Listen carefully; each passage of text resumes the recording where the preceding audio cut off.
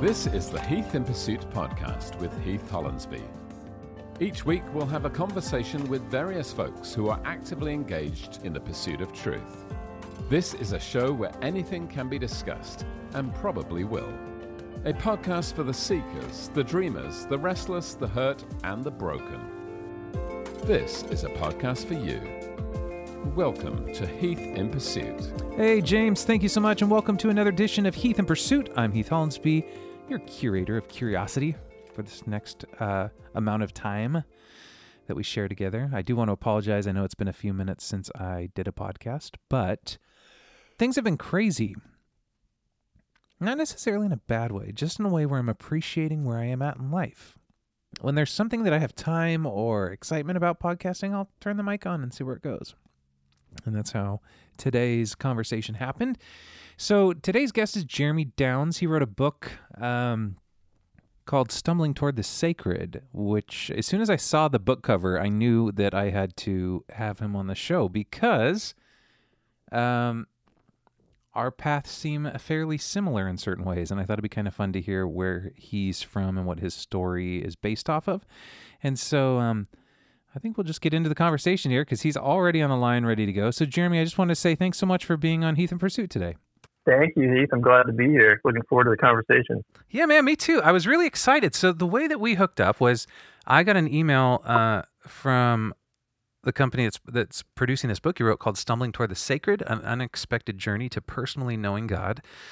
And, I get emails like that occasionally and, people want to guest on, but I knew there was something just looking at the title of this book and some of the artwork, and I was like, well, this sounds like this might be in my passion. And so I took a couple weeks and read through the book and was really, really impressed with your story, with your a bit of your wrestle. And so I thought maybe we just start with you talking like somebody who's never met you before. If we sat down next to each other on an airplane and I said, "What do you do?" and you said, "I wrote a book," and I say, "About what?" How would you answer that question? Well, yeah, good question. First of all, thank you for taking a look at my book. And I also enjoyed looking at your dissertation, your doctoral dissertation. Thanks, man. And I saw a lot of pretty interesting parallels, coincidentally. So, yeah, that's one reason I was really looking forward to talking to you about it. And, yeah I guess to describe overall the theme of the book and what happened with me was, grew up in a somewhat of a typical Christian environment. I went to church when I was a kid, sure. Pretty frequently, often, being pulled and clawing, having to go. Yeah. And as the years went by, on a personal level, as things unfolded, I was an adult, married, kids, all the typical circumstances you see in America. Sure. As a suburbanite, I guess you'd say. Yeah. I just had I had a yearning for more in I like to call it spiritual relationship, but I would describe it more accurately as biblically consistent spiritual relationship where I would go through the motions and go to church and do all those things you typically are aware of, but I never had a real intimate relationship with God. And so I was struggling with that. Overall in my life, I didn't have many issues. I'd done well, externally, but I just wanted more. Sure. And so, I had this, I guess you'd call it a deep, somewhat of a profound yearning in my life. And coincidentally, like two trains, crashing into each other, I, on the side, experimented with Amanita muscaria mushrooms, which at the time I really thought was pretty much of a mild substance, more of a nootropic than something like the hippie mushrooms you'd call them, the psilocybin mushrooms. Sure. And when I looked at your dissertation, I looked at a lot of the research you did, and it's interesting because what I tried, it wasn't included there, and it's something that isn't often described. Amanita muscaria instead of psilocybin, which I've never tried. Sure. It has ibotenic acid and muscimol. I think I'm pronouncing that correctly, are the active ingredients. Yeah. And so, somewhat of a kind of a lesser known, unusual substance that people typically don't experiment with or experience. Sure. And so what happened to me is, you want me to go through kind of the story and the experience that I had that sort of kicked the book off? Yeah, I would love that. Because, for those who familiar Amanita muscaria, that is if you've ever played Mario and Luigi, the little red with white, spotted. I actually have some, somebody gifted me an Amanita muscaria that is sitting in some Everclear here in my house now as I'm trying to distill it. But even when I was doing my research, I mean, the Amanita, that seems like that's a next level one that, I know there's animals and stuff that typically like that as well. But I would love to, get into your story a bit of how you ended up there. Yeah, definitely. So, and I same background knowledge, I guess, of the actual substance. So, sure. As you just mentioned, Mario Brothers, old Christmas cards, Scandinavian artwork, Alice in Wonderland. You always see that red-capped mushroom with the white spots. It's so funny because I was in a toy store the other day, and I was like talking to the person running it. I was like, you got these like mushrooms all over your guys' baby onesies and stuff, because mushrooms are kind of popular decor these days. And I was like, do you guys know what you're pushing? They had no clue. Right. No one has any idea what it actually is or what it means. And so, I had all those, recollections and kind of reference points. And that was one reason I took it so lightly. Because I thought it was more, I read up on it a little bit, and they said, it isn't, toxic or poisonous, and it can't have any, serious side effects. So, long story short, I ordered a couple boxes of them. I mean, I guess it would be the equivalent. I had well over, in the book, I said, I was trying to be accurate, and it was well over 3 ounces of dried caps. Oh, wow. So, I don't know. And so I don't know if, what are you going to say? Massive dose, right? So, yeah, exactly. You ordered yourself a good time. Definitely. And I purchased them from a couple places. And initially I didn't intend to consume all of them. I was like, I'll try a few. And like I said, I'll take a few here, a few there. Sure. Sort of as a nootropic. And so I did that. And one day I filled a blender up, fired it up, put some health shake mix in there. Yeah. Doesn't taste the best. Drank it down, and nothing happened. My wife was home, my kids were there. Sure. I didn't think there was anything serious. So I had one, and then I had another blender full, and then after a couple hours, I just felt terrible. Yeah. So I decided to go to bed, and what I didn't know that my wife told me after the experience, she said that she heard me fire up the blender at least one more time, and I had absolutely no recollection of that. No knowledge at all. I completely don't remember that. And when it was all over, all said and done, I consumed all of them at one time. Which, oh my gosh, people say it isn't lethal, but when I did more research on it, it is if you take that much. Sure. And so your liver can't process. You're like the Chuck Norris of Amanita. Yeah, some divine intervention that may have kept me alive. So after partaking in that, I do remember just feeling horrible, basically kind of blacking out, whatever. So I go to fall in bed, which I half remember. In the middle of the night, I was gargling, having trouble breathing in bed, and then I jumped up and was saying all types of crazy things. And so my wife, she had no idea. I mean, she just thought, what's going on? So she called, 911. Sure. Because she didn't know what I was going to do. She didn't know if I was having health, issues. All that was happening. My experience, what was happening, with me, I guess you'd say, psychologically, spiritually under the influence, is I kind of went through initially the typical trip, that you would read about. Sure. Where I had this experience where I was walking through a hallway, saw a lot of images and a lot of weird things, but then I was at this place and I went into a hallway, and there were panels on the sides of the walls, and I would look through a panel and I would see things from my childhood.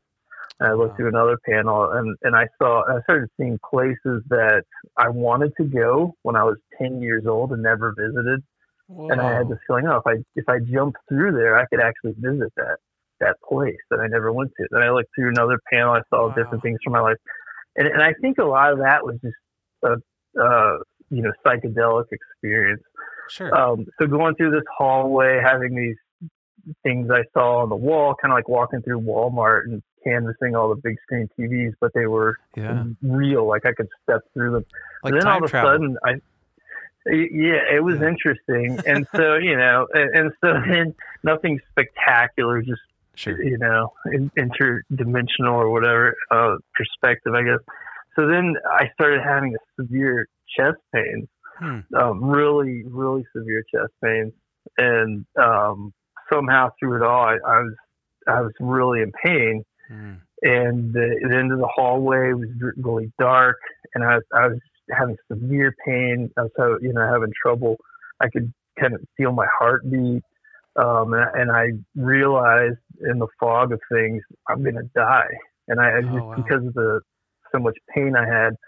So, it did affect me. I think because I had this psychedelic experience, then I had a real health experience, near death type of situation. Right. And then all of a sudden, I just shot into outer space, I guess is the best way to describe it, which sounds pretty wild. And so I vividly saw myself flying up. I saw my house. I saw, trees and the roadway, and I just shot up. Wow. And literally went into outer space. And I was, very far away. I could see way off in the distance. I don't know how to describe it. I guess I would just call it creation. I was in complete blackness, saw, stars and like solar systems far, far away. And then I felt this pain. And then all of a sudden, I knew I was going to die. Wow. And so, what occurred next was I was suddenly completely sober, completely awake. And I was standing there, and there was a white table in front of me, and this big white, I guess you'd describe it as it was like a worn stone, almost like a white marble table, something inscribed in the front of it that I couldn't read. And there was blackness, and God was behind there. And the message was, you took life for granted to an extent. And this is creation. This is all that I created. And I, at that point, understood how insignificant we are. We're like a little piece of lint on someone's shirt, compared to everything that exists. Yeah. And so I had this experience where I thought I was going to die, and I was terrified. I was in extreme pain. And meanwhile, this is what's pretty wild. Back on Earth, I guess you'd say. I walked down the steps. My wife's on the phone with the police, and she called my dad and said, "Hey, can you come over? He's in town, not far from my house." She said, "Hey, can you come over and help me? Because I don't know what is going on." And my dad was pretty shocked at the whole circumstance, so he comes over to help.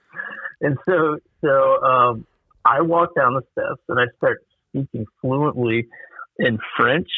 When I got to I saw, I was a terrible student in French class in junior high. Yeah. And so I do not speak French at all. So I came down, I started speaking fluently in French, and my wife, and all this was told to me later by my wife. Okay. I had a different posture, different gait, totally different demeanors, completely coordinated, but it was like a different person walking through the house. Like everything about me, the way I carried myself, the way I looked, I was speaking fluently in French, and then I switched and started speaking fluently in an African dialect that she didn't quite understand. With like, oh my gosh.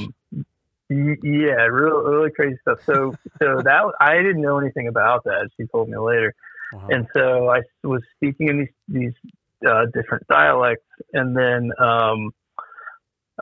in the meantime, I'm in a different place, and then afterward, I there's no explanation for that other than my spirit was somewhere and something else was controlling my body. I mean, that's the only thing I could come up with, because I don't have any knowledge of, I'm not proficient or fluent in these other languages. So that's really wild. Yeah. So speaking of these languages. So long story short, I thought I was going to die, and I'm screaming out loud. Yeah. Begging to survive. And it was pretty fascinating too, because even, you go to church, and it's almost like, I guess I would, to use a metaphor, it's similar, I would think, to, think of an athlete who trains, and then, you get into the Super Bowl or you get into the big event, and you think what you're doing, you think your skill level, you think what you to rely upon, and now you're in the big show. Yep. And I'm sitting there, I have to make a choice. This is really God. I'm really dying. What do I really believe in? And I know there are other people who believe in other gods and other belief systems, and I'm really going to die here. What do I say? Yeah, it's a fair question. So, so no matter what you say now, when it actually happens, or, what do you really rely upon? Do you really have what it takes to survive this, So I started yelling out, I love you, Jesus. I didn't know. And I was like, that's my play. That's what I believe. Yeah. So my belief system and what I believe in. So, I gave everything I had. I don't know how to explain it. I would say like every cell in my body was dedicated to that belief at that moment in time. And then somehow, through, I guess you'd call it probably well said, or well phrased, the grace of God, I came back. And so, it's hard to explain a lot of the experience, but I would say, when I was coming back almost through like I don't know if you call it like a wormhole or something, but I could see other dimensions, like other places, other realities. Ever since I've been able to understand multidimensional theories and pictures better from this, but to say the least. So I'm seeing these different things, and I'm kind of like warping back. I come back to planet Earth, hit my body, and then completely obliterated by mushroom intoxication as soon as I came back. Oh wow. And so I was not at all. I mean, had complete clarity, and then I came back and was, totally, under the influence. So, oh my gosh. So that's pretty much and there's a lot more detail that it's pretty, it's fun to read. Looking back, you're just happy everything worked out, and so that's what the book starts with, was the experience. But that really was not the point of the book at all, because it kicked off the reality for me personally. So when I came back, I had to go to jail. I didn't do anything illegal. I told the police officer, I said, I didn't do anything wrong. And, I told him where the mushroom bags were and the wrappers that were remaining, because everything was gone and consumed. Right. And I said, but Jesus saved me, and then they're like, yeah, we've seen this before. Yeah, exactly. So, what really happened, they brought me in, and I had to go into the jail overnight to basically sober up. It was like I don't know if you've seen the Andy Griffith show, and they had I forget his name. I should look it up.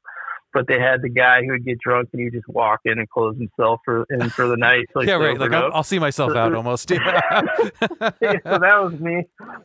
Me. Man. So they take me to the hospital on the way, make sure there's nothing illegal, and then they give you something called a fresh start. So they give you an IV, clean you out.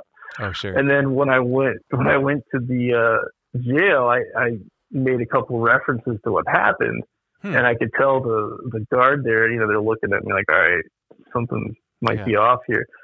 So they kept me, and then the other guys, I was in a cell with some other guys who were drunk that night, and for some reason the next day I'm the last guy, and I'm thinking, I didn't do anything illegally. Yeah. I was in my house. I don't understand. So they brought a psychologist in, and that was why I was waiting, and they gave me a full evaluation. And it's a funny thing, I guess, seen in the book. They put me in this little room. I'm almost holding hands with this guy. He's like, 2 feet in front of me. Right. Tax dollars at work. They could only, use a closet to evaluate you to see if you're going to stay there for the rest of your life. So I talked with the psychologist, and the door closes, and he looks at me, and he gave me, like, he had big eyes. His eyes were kind of, he was focused on me, and his eyes were kind of bulging out, and he was looking at me, and he started doing this survey, this questionnaire, and then he said, he looks at me and says, okay. He's like, listen, man, you shouldn't be in here. I know exactly what you did. Oh, and wow. so I was like, oh, really? That's good. Yeah. That's good, because I don't want to be misdiagnosed.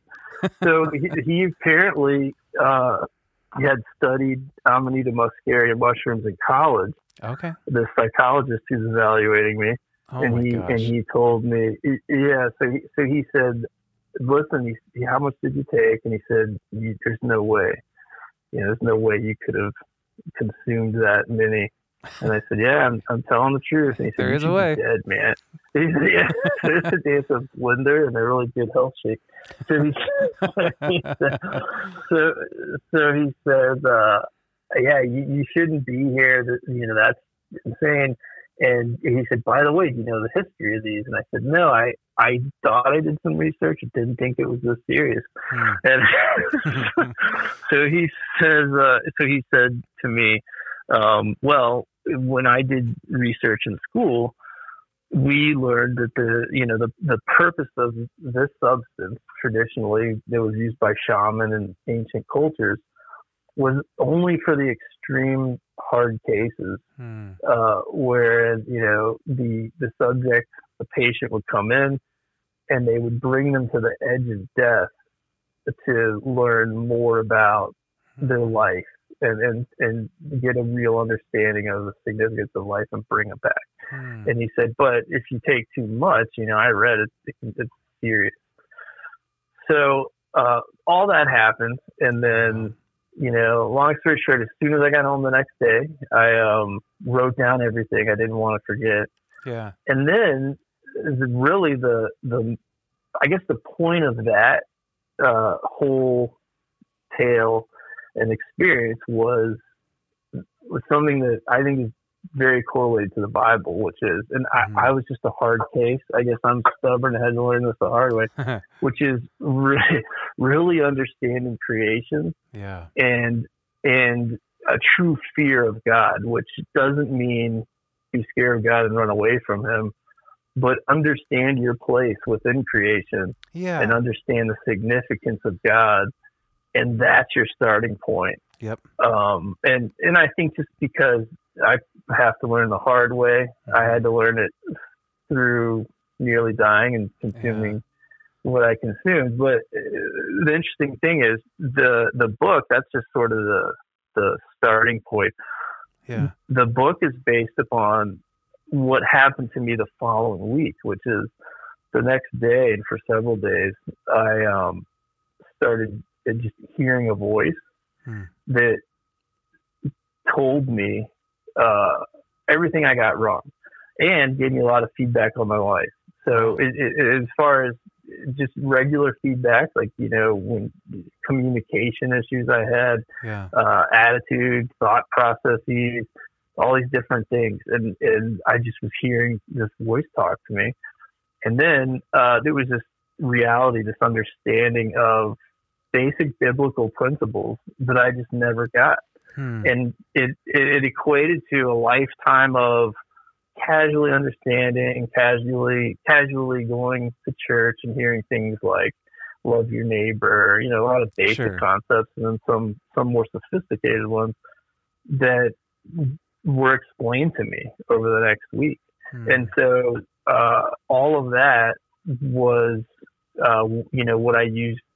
All that experience was what the book was really derived from, was the following week. Sure. And all those things that I learned. And when it all happened, I didn't know. And one thing I would like to mention too is, when all this occurred, I wanted to do something to share it with others, right. and I thought, hey, should I start? What do I do with this? Do I stand on the street corner and start, shaking a Bible at people? Yeah, sure. I had to do something, right? Yeah, the evangelist phase, they call it. Yeah, exactly. So I thought, what do I do with this? And so I had this, profound, emphatic feeling and motivation that I had to do something. I started talking to everyone I knew. Hey, listen to what happened to me. Has this ever happened to you? Remarkably, a lot of other people started telling me personal experience they had with and without any type of substances. So I was shocked. And then, that's what led me to understand I should write this in a book, which ended up sort of being my testimony, I guess you'd say. Sure. But it lays out the process from being lost. And I think, whether you're suicidal or you're just in church trying to find the real God, or you're trying to break through legalism and find something real, all the way to having a personal relationship with God and essentially glorifying God with your life in a spiritual way. Sure. So that's what I did. And then at the end, I thought I wrote this book based on my experience and biblically things I understood. Sure. I wanted to be responsible. So I actually had a pastor theologian I'm friends with read the book. I actually paid him. I said, hey, I'm paying, editors and all these people. So just treat this like a job. Look through this book and tell me if this is like Satan or God. I wrote this book. I thought this is solid stuff. So he read it and said, no, he said, this is a fascinating book. And I don't think you deviated from biblical principles, but it is very different than most quote unquote religious people see a lot of these concepts and what they believe in and how they interpret these things. And, the point too is, I think the book describes some facts, which are that, God is approachable and you can know him. Just don't do it the way I did, probably. Yeah. And I almost wonder too, my experience with hallucinogenics was, somebody was asking me the other day, okay, so how did it change your view of God? And I'm going to ask you that same question, so I'll tee you up there. But for me, what I was thinking was, it made the God that I was on staff at a church describing, this evangelical American Christian God, it didn't make him less amazing. It just made him a lot smaller. It's like hallucinogenics for me really was like, okay, yeah, that God is one blade of grass. And now you have a whole park full of billions of blades of grasses. And all those are withheld under the umbrella of what I now see God as something bigger and huger than the one that I was being paid to talk about. Does that make sense? Like my God is now so much more the American Christian God is a facet of it, but my concept when I talk about God these days is just 1,000 billion times bigger than that one God who I used to give my everything for, if that makes sense. Yeah, and I had a somewhat similar, I guess, perception afterwards, which was, first of all, I knew God was real, which I already knew. Yeah. But now I really, really saw it, experienced it. And then I sort of conceptualized it as, I think the Bible points to the real God, and it is a guidebook there, and it does give you facts and the things that are here to help you to know God, and I try to base everything upon that guidebook. Sure. But but God didn't put everything in the Bible. He put that there, I think for us as a tool for us to use. Sure. To know Him and to ask questions and to look at that, to refer to that. Yeah. But there is so much more out there, and then the question is, people get confused. In my opinion, because I think sometimes people say, okay, well, I want to go and explore. Oh, there's so much out there. Like let's look at this. Let's experiment with that.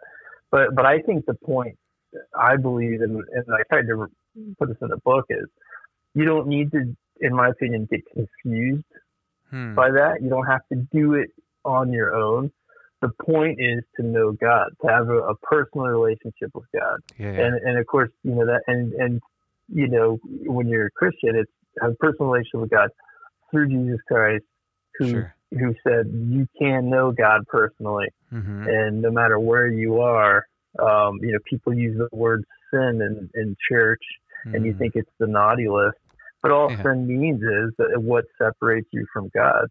And so, I think that's the focus, is to find God personally, have a personal relationship with God, and know Him. And that is your that's your doorway to all those things, to anything and everything. It's interesting. I never thought of this, and this is kind of a bogus thought.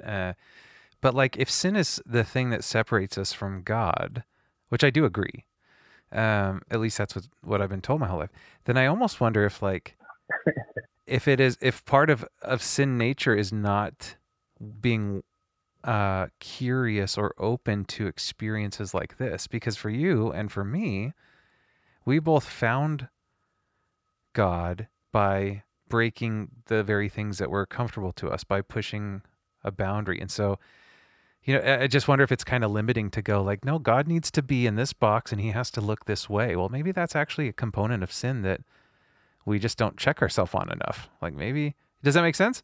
Like, yeah, maybe you need to be open to experiences, and whatever kind of pops up, like if it gives you a better view of God, then pursue it.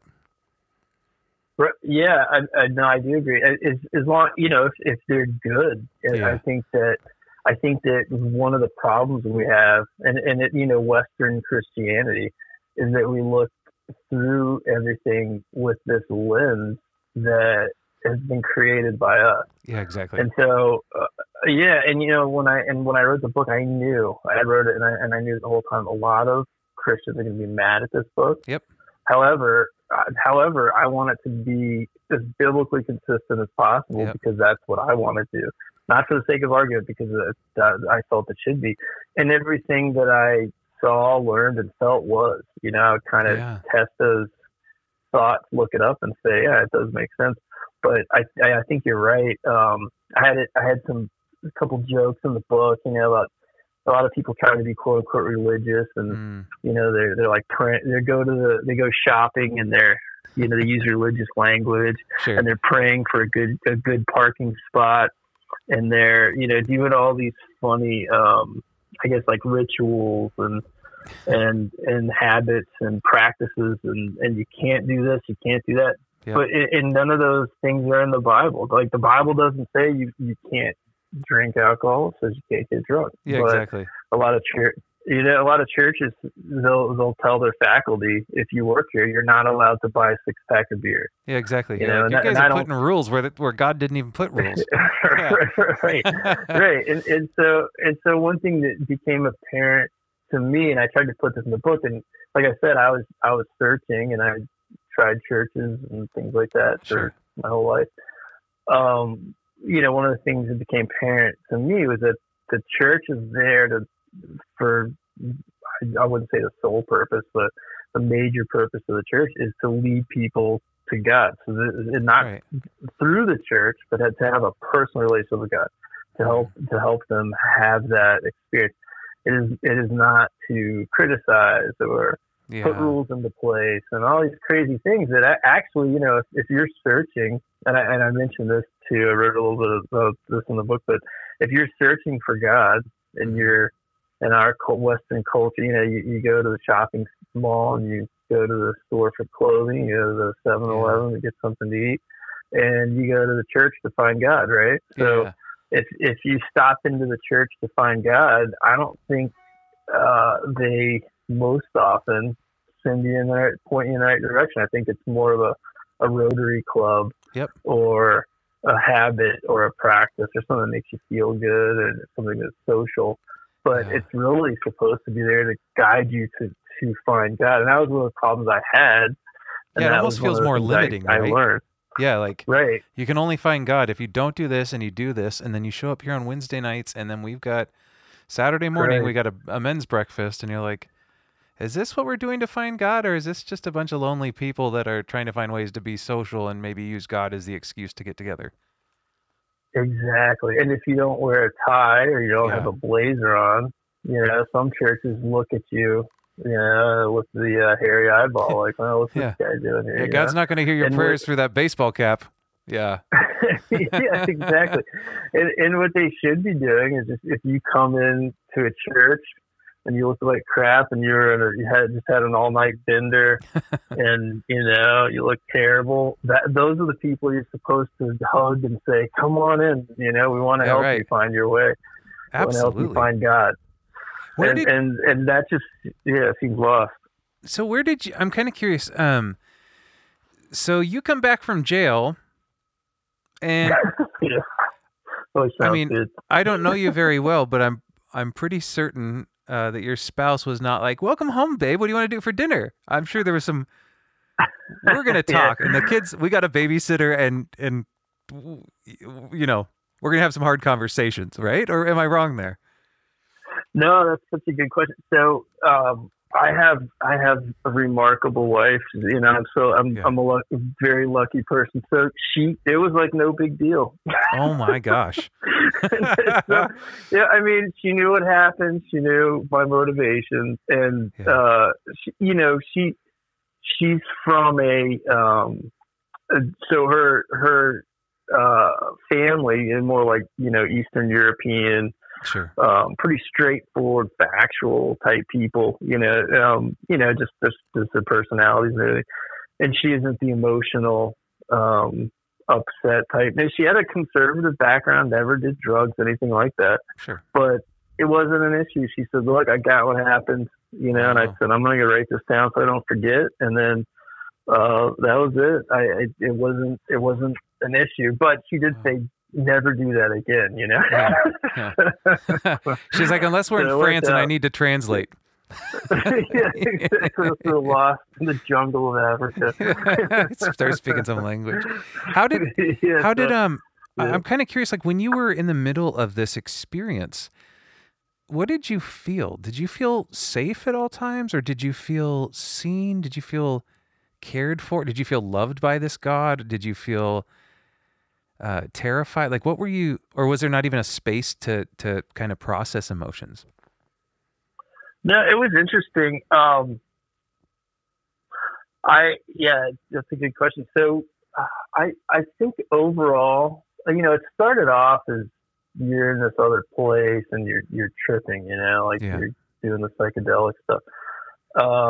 I think I would say, I was terrified, but I really felt like I was in another place, almost like another dimension, and I didn't belong there. We could probably say heaven and hell are dimensions, right? Yeah, absolutely. Different places. So, it was more terrifying because where I was and what I was seeing. Sure. And there was more of a wake-up call. And although it would seem as something negative and scary, I guess you'd say, but overall the understanding was this is the real reality. You're just this little peon human being. Yeah. You're nothing. You know what I mean? Yep. And then the reality situation was to be brought back. once you really understand you can conceptualize, you know, I guess creation and context. So you can conceptualize what it is, what God is, what you are, who you are. You have an appreciation for God because you just say that, and that's the fear of God in the Bible. Once you have that awe and you understand, you know, the facts, you're just glad that He somehow, for some weird reason, has mercy on us, lets us, you know, loves us, lets us live, doesn't just throw the planet away and say, you guys have made so many mistakes, forget you guys. So you know, you're humbled, and I was just humbled and completely appreciative of who God really was. Well, it sounds but it was serious and not lovey-dovey. You know, I didn't see Heaven's Gates. I think I went back before going anywhere else, wherever that would be.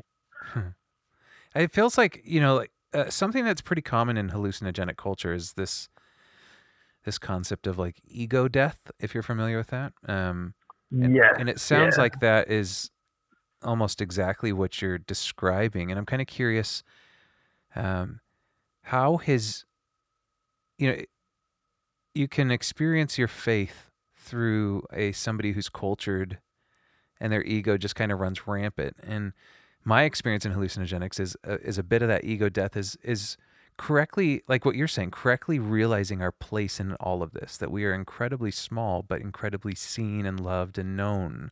I'm just kind of curious at how that ego death side of things has affected you post this experience.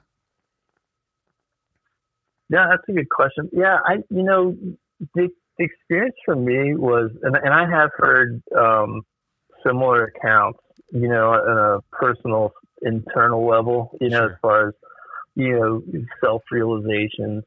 The experience for me was more just understanding things as they are.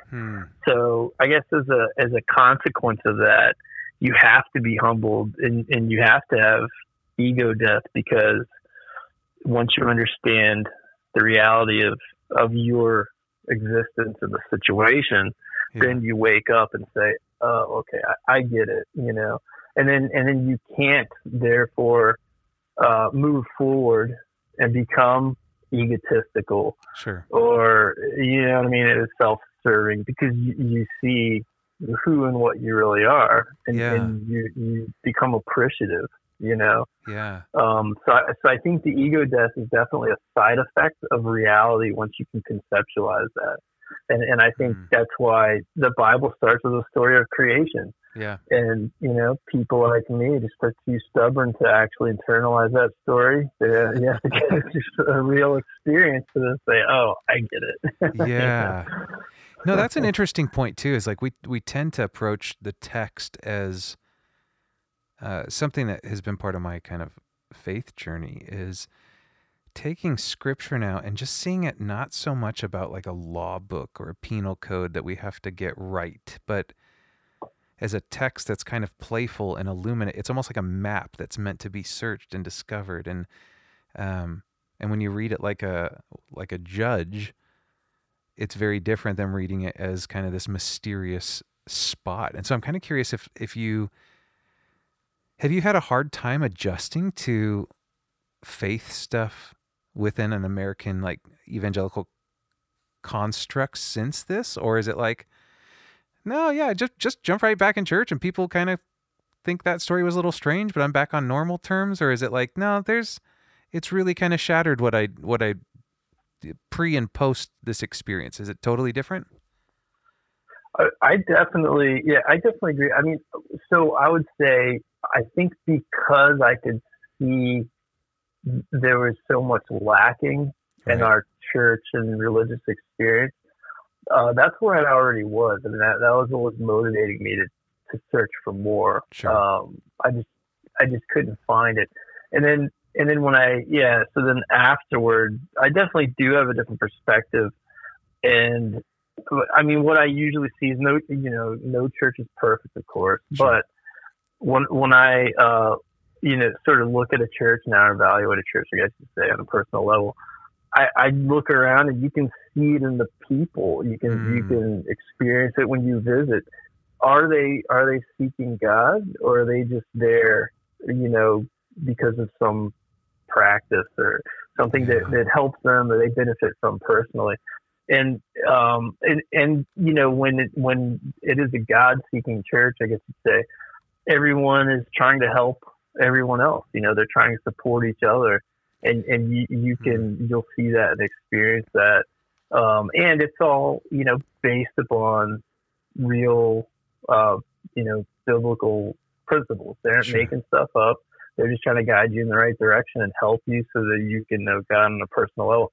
I found a really good church. There's a small church in my area that I go to, and they are that way. I mean, there aren't any hang-ups, generally speaking, and they're just there to serve God, and you can tell that all these people pray and have, positive spiritual relationships.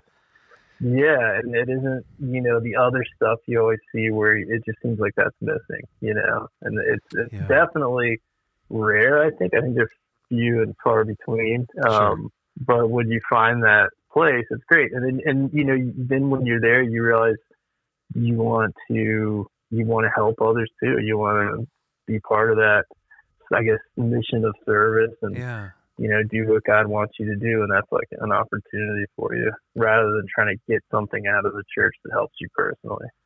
So something else I'm kind of curious about is like, for me, once I saw, it was really hard to unsee. Like once like you're talking about like wormholes and secondary dimensions and stuff like that. And I love that because I'm like, yeah, it's kind of crazy. Like if you smoke cannabis, like you'll describe things that sound bizarre to somebody who's never done it. But if you've ever smoked, you're like, oh yeah, I know exactly what they're talking about. And it's not that bizarre. It's weird to put words to. And so I'm kind of curious about like, how has your faith been changed post this in a way of like, yeah, home's not home anymore, or these words don't mean this much anymore? Like, has it allowed your faith to kind of morph, or is it like level 2.0? Like, did you level up, or was it more of like, nope, I've got some constructs now that I'm aware of that I need to kind of tear down and figure out how to rebuild it? Or what's that kind of like for you? Yeah, definitely. I mean, I think the first, I guess, concept the way I felt initially was, oh, this all makes sense now. So it all came together, and then it was literally explained to me, which was, which was something that I was just lucky to benefit from. Yeah. But it was real, made sense for the first time, like truly made sense. Yeah. And then, that is an excellent perspective. It's hard to explain. I guess I would describe it as you realize that all this really doesn't quote unquote matter. So although it does matter, there's more. Yeah. And then you look at life differently because you look at, you look at it for what it is. It's a temporary situation. There's more beyond this. And then, that'll influence and impact your decisions and your actions and how you live your life. And I've had other people who had experiences who told me the same thing. Like, they told me, I'll never do something, I'll never, hurt someone else or do something negative to another person. Sure. They just totally changed after a similar experience. Yeah. So, and then mine was, I guess, there was a psychedelic piece, and then there was also this near-death spiritual experience. So I had two things going on, so it was a little more complicated. But it was multifaceted for sure. But it was what I needed. I mean, this is what I needed on a personal level up until the point of all these things happening. That's why I call it. That's why I describe it as two train wrecks. Well, one train wreck with two trains.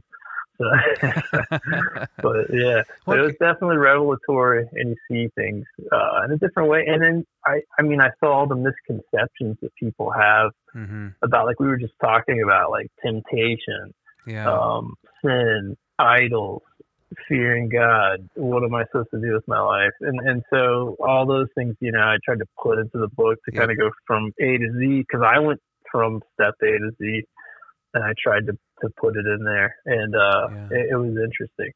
Well, and that's what I appreciate about the book a lot, is that you start off with the story, but by the end you are talking about what's it look like to wander? What's it like to pursue God? What is sin? What is idolatry? What is gold digging? Like, you get into a lot of these things, and I'm kind of curious, like, was the impulse of writing this book to go, I just want to document my story, or was it, no, I feel like I've got some new revelation that I want to share with people? Because writing, I've written a few books, and it's not ever an easy undertaking. Everybody, if you're going to write, you have to have some passion that sustains you to get through the finish line. And so I'm kind of curious, like, what you're releasing a book like this. What are your hopes for people?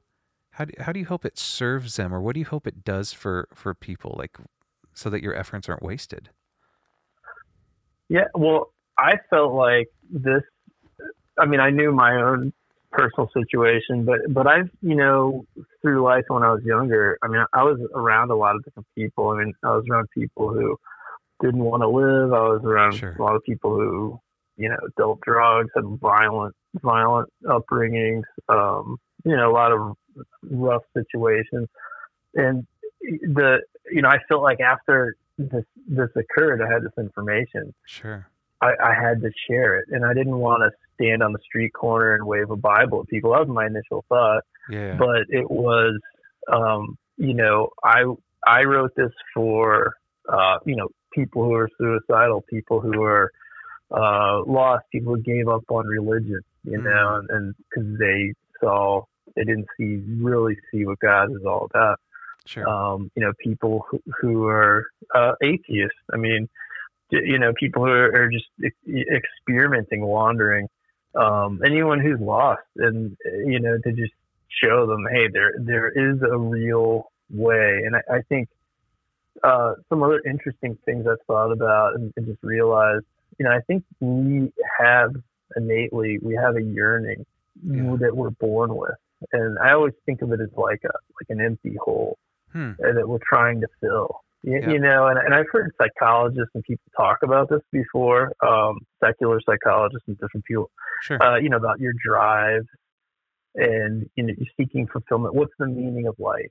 Things like that. And I think that we're born with a spiritual yearning, and that's what we're all looking for. And we have these choices to make to try to find, in my opinion, to find God. And that's the only thing that can fill that void that I think everyone has. You may identify it differently, but that was one of the things I really wanted to drive home and just try to lay it out. And people who look at Christianity, it usually isn't a good picture.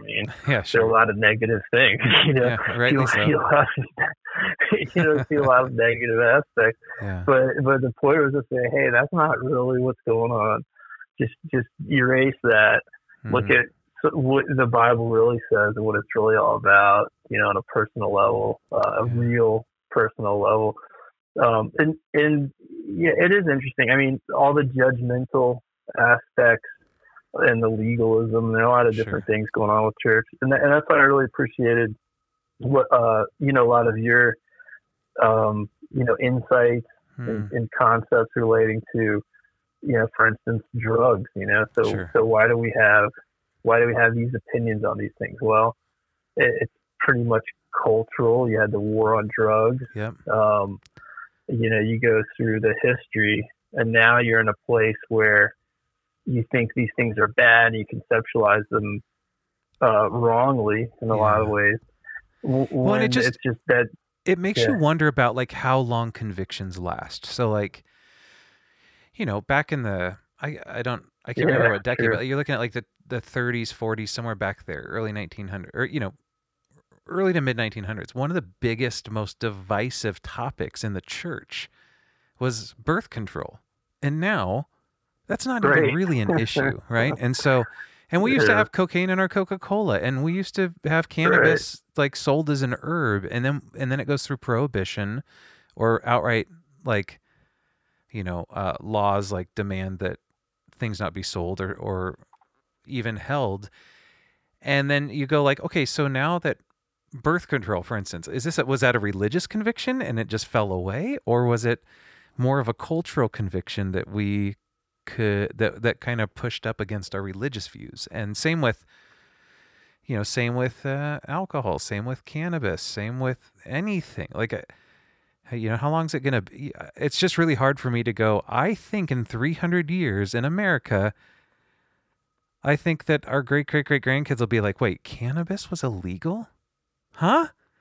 Because it just becomes so normal in culture. And so then in hindsight, you have to ask, like, was it ever a religious conviction, or was it simply a cultural conviction that was easily moralized by religion, either pro or against, if that makes sense? No, yeah, I agree exactly, and it's interesting. None of these things are mentioned in the Bible, but all of these substances were around back then. They were, I think, better understood and more extensively used.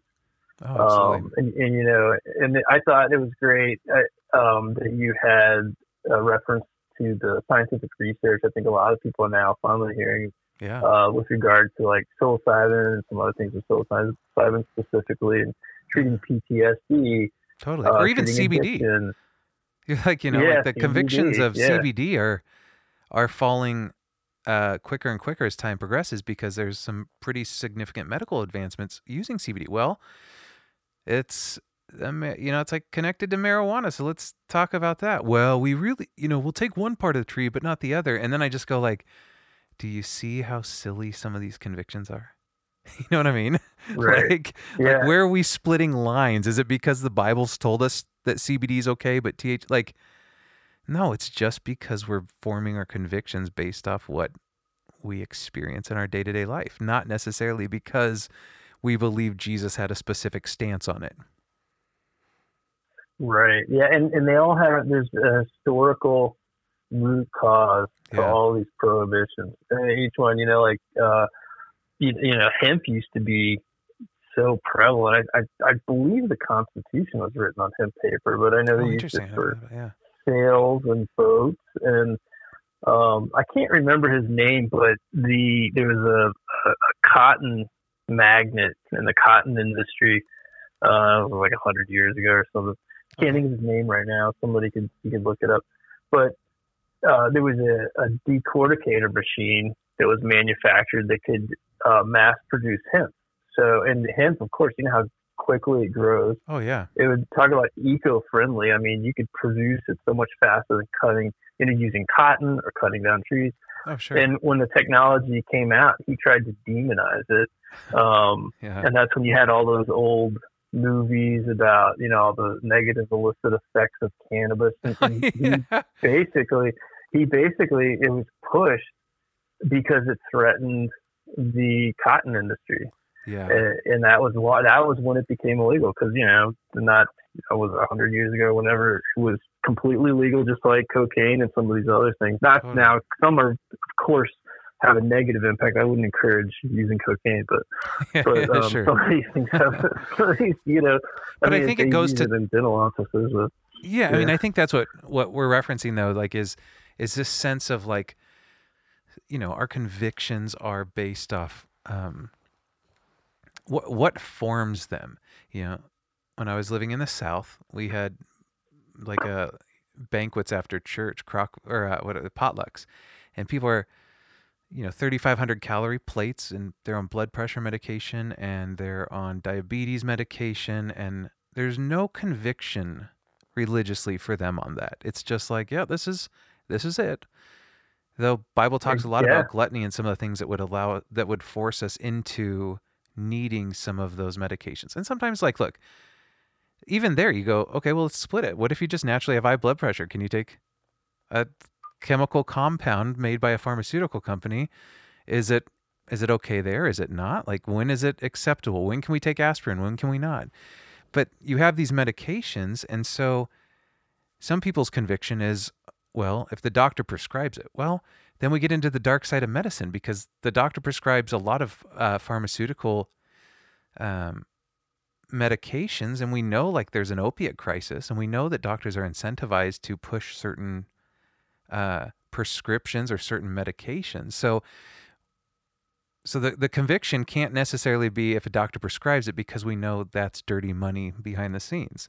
And then you move on to, there's just so many different bases of convictions where you go, okay, well, if it's a natural substance, then it should be fine. Well, mushrooms are natural. Cannabis is natural. Like, they used it as an herb. So we got to find a different way to like pitch that conviction as well, or to argue that, because that's kind of thrown out the window. So the basis of convictions is everyone's making their own opinions. You have a dentist that prescribes nitrous oxide, a naturally occurring gas, and we laugh at the YouTube videos of these kids who have their molars taken out and are like out of their minds crazy, and that's acceptable, but mushrooms for PTSD is not, by and large. And so you have to kind of really wrestle, like, where are our convictions coming from? And that would be a charge that I would say to my listeners is like, you have personal truths, all of us do, and we can spend our life trying to argue and rationalize ourselves or each other out of certain personal truths, but we all have convictions that are a lot more imposed on us than simply because we have a certain lens of how we view the Bible, if that makes sense. Definitely, yeah. And I think there's a lot to say about open-mindedness, and yeah, it's amazing how people are so easily and readily indoctrinated, and propaganda has such a significant impact. I mean, it works, and people totally go along with it, the majority. And to step back and think independently, and evaluate things on your own. I mean, I think our current age or culture, however you want to say it, is basically immature with all these substances. And I think there's, we've been indoctrinated for specific reasons by specific people, just like I was just talking about the cotton versus the hemp industry. I mean, a lot of it has that history. You had a more of a social, political, motivation behind the war on drugs, during the Nixon administration. That's why all that was banned. But these substances are used, thousands of years ago for specific purposes. Yeah. And that's why I use the word immature. We basically aren't educated on a lot of these things, and we don't know how to correctly and effectively use them. Yeah. But we've been indoctrinated to call them bad. And a lot of that's ignorance and propaganda. Some of these things are bad potentially. Sure. But we have to do the research and understand. And some of these treatments are much more effective at, getting people off of, addictive tendencies, getting them away from alcohol and things of that nature. Some of these substances can wean them from harmful drugs and help them have a healthy lifestyle. Yeah, and there's certain groups that would celebrate that. Certain groups would look at that as the grace of God, showing like, man, thank God that there is a medicine that is a naturally occurring plant or fungus that allows us to have an easier life, that you know what I mean? And so we look at it as like, well, cannabis, blah, blah, blah, blah, blah. Well, yeah, but for many, many religious sects, there's a deep appreciation that our Creator would give us naturally occurring remedies to some of the things that ail us, and that would be seen as a grace. Definitely, yeah. I mean, we're just now discovering how effective these substances are. Johns Hopkins started it, and you have a lot of research going on. I had when I was doing my master's degree, I had a teacher who was the lead researcher at a Hopkins team, and they just independently are pursuing truths and facts and science behind these substances, and they aren't being influenced by the stereotypes. And I think in time, you kind of what you're alluding to earlier, like what's going to make this go away, what's going to kind of wash the propaganda from people's minds. In time, I think the scientific research is going to do it, rather than what we should have, which is the knowledge and history of the use, which somehow disappeared in time. We knew all this was used, we don't really know how or why or when. Sure. So we're just figuring it out now, Yeah. Pretty wild. Dude, Yeah. I just want to say, like, I really appreciate you taking the time to write this book and for jumping on the show. And, as we wrap up here, I'm just kind of curious. Maybe the last question for you would be, and I'm going to encourage everyone to read this book. And I'm going to give here at the end the ways to get in touch with Jeremy and actually get a copy of this book. But I'm kind of curious if you just have any last closing kind of comments that you're like, man, if I never get to record another podcast, this is what I hope I can say to somebody right now. No, yeah, great. Thanks. That's a great opportunity. I mean, I think overall, think independently. And I think in current America, everyone picks a side and they see everything through this stringent lens. Yeah. You have to do this. You have to wear a mask or you don't wear a mask. You have to say that your correct pronouns or you don't say your correct pronouns. Sure. And all these things, some of them are well intended, but they're tied to almost a religion of their own. They're tied to these political beliefs. And, just step back from that, whether you're right or left or whatever you are, step back and think independently and realize, in my opinion, we are, I guess, essentially made of three components, the physical, psychological, and spiritual. And so you have to pursue those things independently and never, and try to always remember not to underestimate the spiritual. Yeah. So, pursue God, pursue a significant life that isn't just gluttonous and physical or indoctrinated. Think on your own and think about what's truly significant. That's so good, man. And I will say, as somebody who the last couple of years have really taken the leap to kind of attempt to think for myself or to be better educated or more well-rounded or more open-minded, it's cost me quite a bit, but it also has opened up some doors that are so unbelievably beautiful that there's no way I could ever go back. So I will positively affirm what you just said. Again, Jeremy Downs' new book, Stumbling Toward the Sacred, An Unexpected Journey to Personally Knowing God, is available online. You can visit his website, stumblingtowardthesacred.com, or if you want to follow him on social media, on Instagram, it's stumbling_toward_the_sacred. Jeremy, thanks so much for being with me on Heath in Pursuit today. Thank you. Thanks for the opportunity. It was great talking to you, and look forward to talking to you again sometime. Thanks for listening to this episode of the Heath in Pursuit podcast. We look forward to being back with you next week. For more information on the various works of Heath Hollandsby, please visit heathinpursuit.com.